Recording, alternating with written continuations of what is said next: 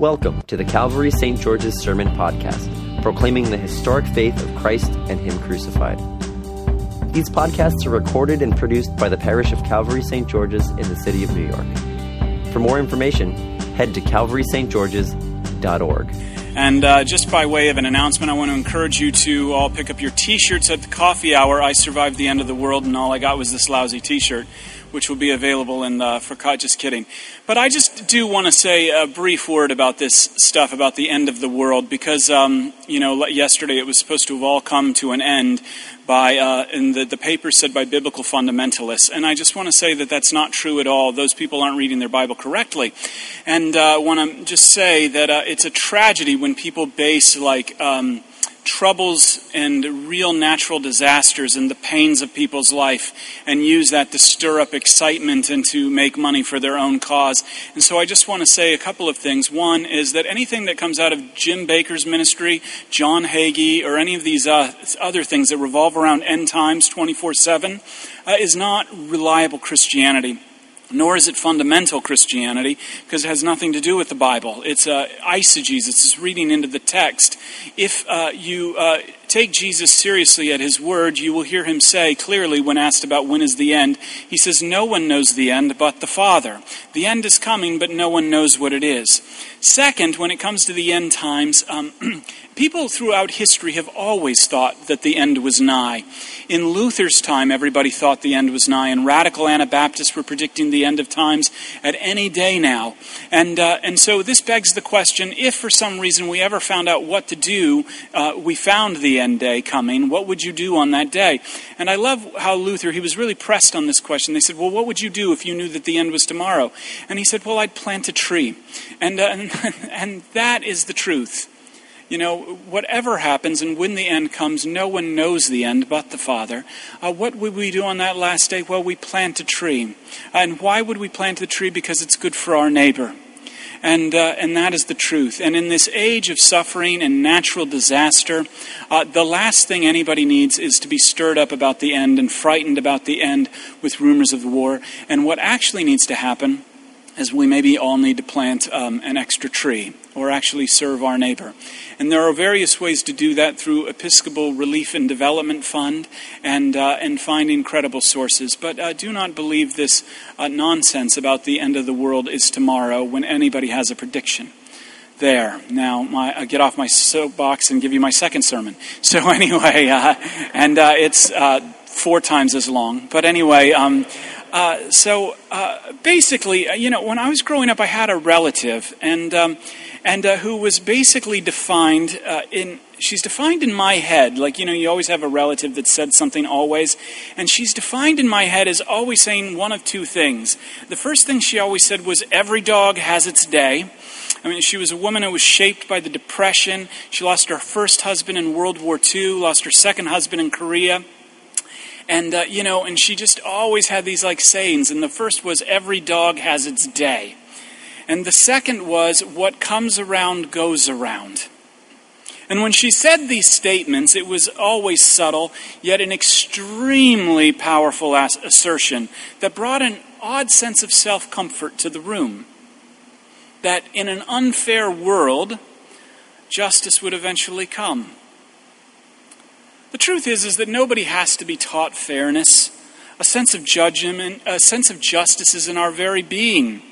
And it's reinforced in our politics, our government, and the most popular of our stories. Bad things happen to bad people and good things happen to good people is the hopeful formula.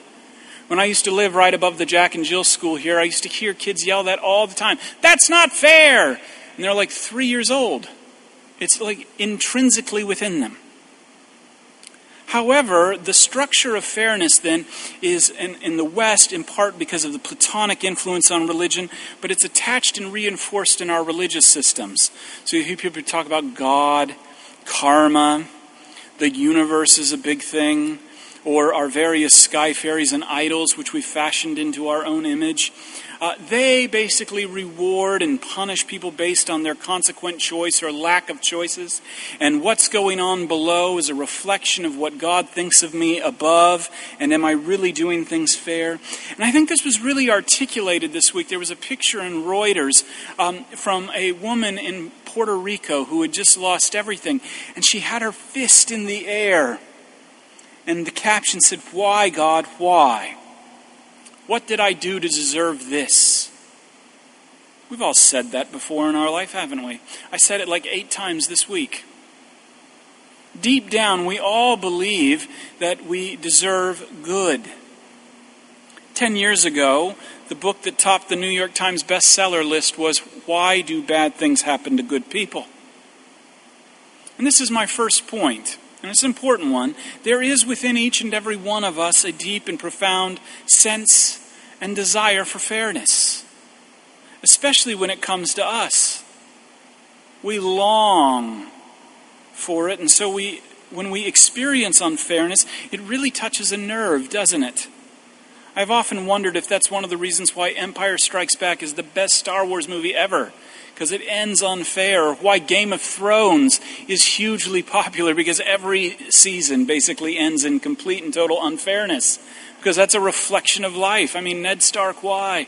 But anyway, like 8 of you know what I'm talking about. But so, nevertheless, though, when it comes to fairness, the kingdom of God is absolutely, positively not fair.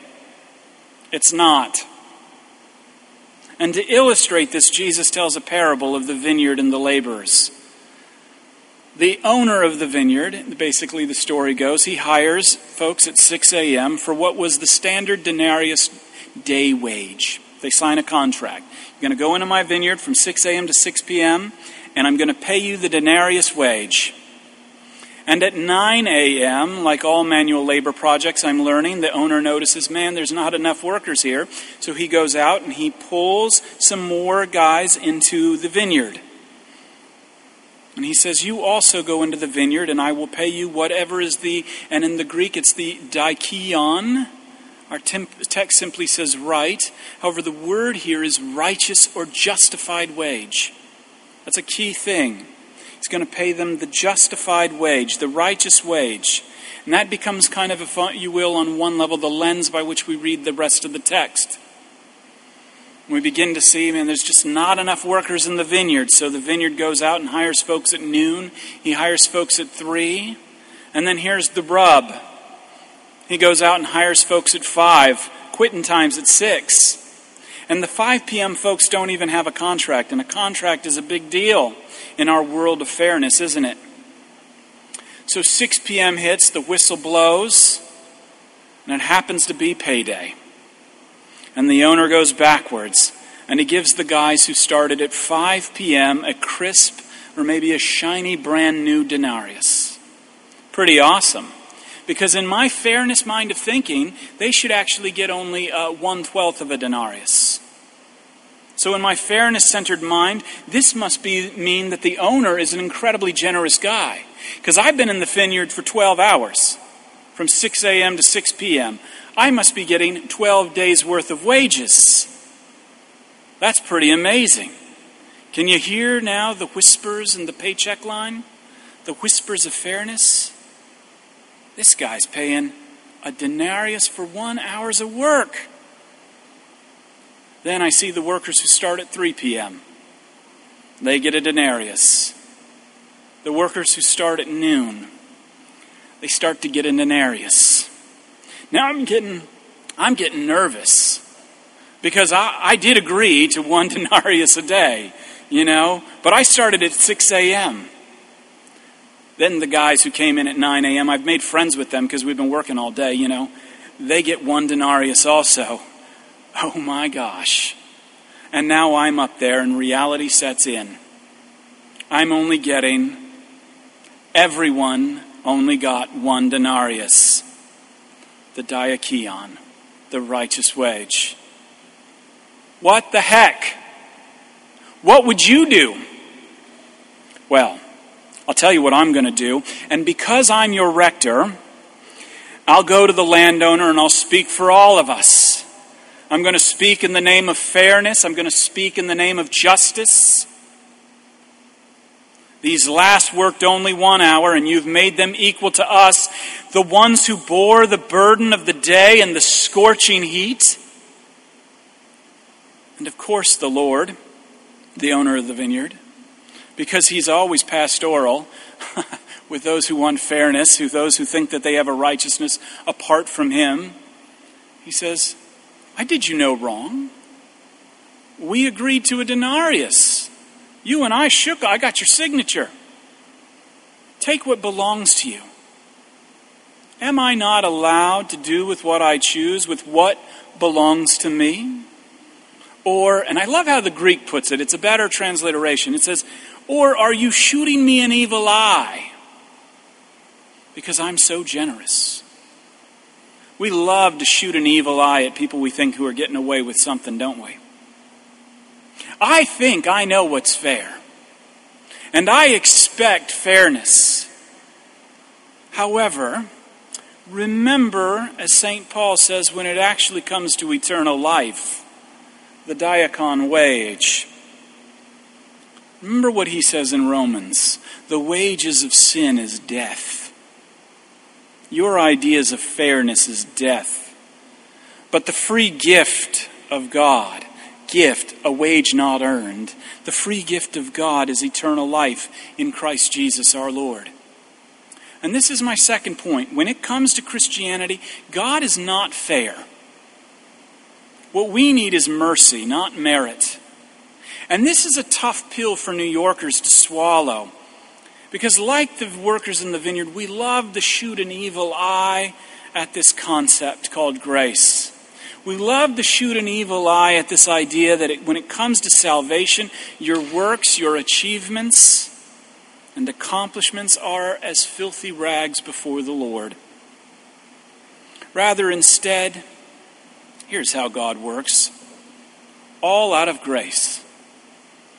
Our Lord Jesus Christ gives us the denarius of salvation to everyone equally.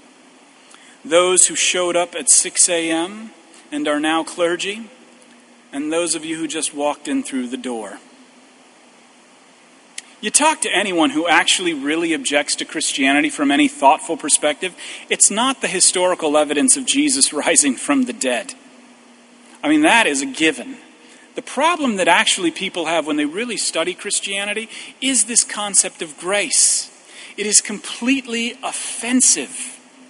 What do you mean people are getting away with something? What do you mean people, not because of any good they've done? However, the truth is that when fairness is on our terms, we're like little gods. It always ends in bitterness. Just think about the last time you demanded fairness from your spouse. How did that end? Let me tell you how it ended in my house. But think about the time you thought you deserved recognition for something you did and you were passed up. Sometime, let me tell you the story about when I thought I should have got the preaching award in seminary.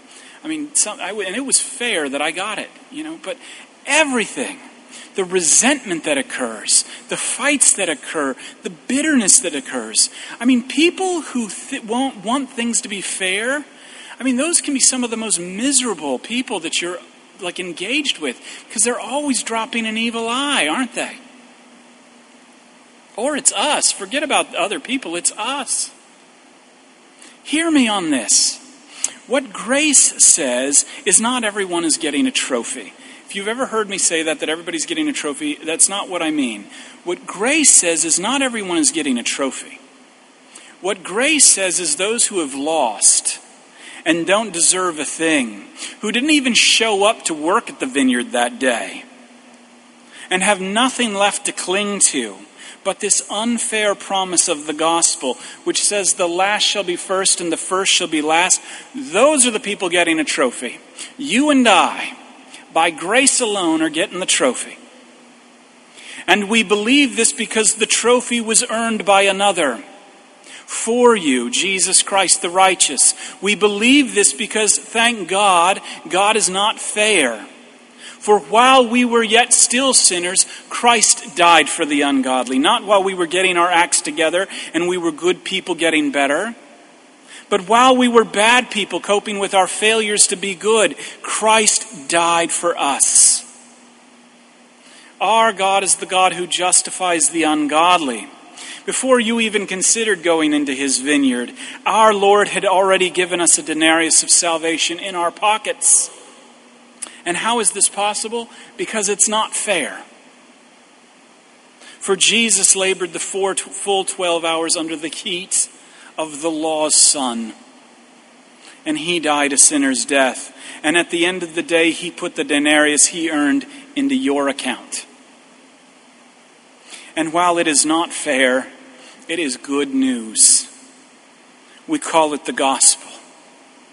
The gift of eternal life given and received, not a wage we earned. And this is my third point. Thank God, with God it is unfair, that the last, you and I, by sheer grace, will be first. And here and now, first in Christ. We all receive the same gift of forgiveness. And we'll all receive it today, given freely in tokens of bread that is his body and wine that is his blood. All by grace, through faith, for Jesus' sake. Amen. Thank you for listening to our sermon podcast, produced and recorded at the parish of Calvary St. George's in the city of New York. If you feel led to support the continuing ministry of the parish, you can make an online donation at calvarystgeorges.org/giving. Thank you.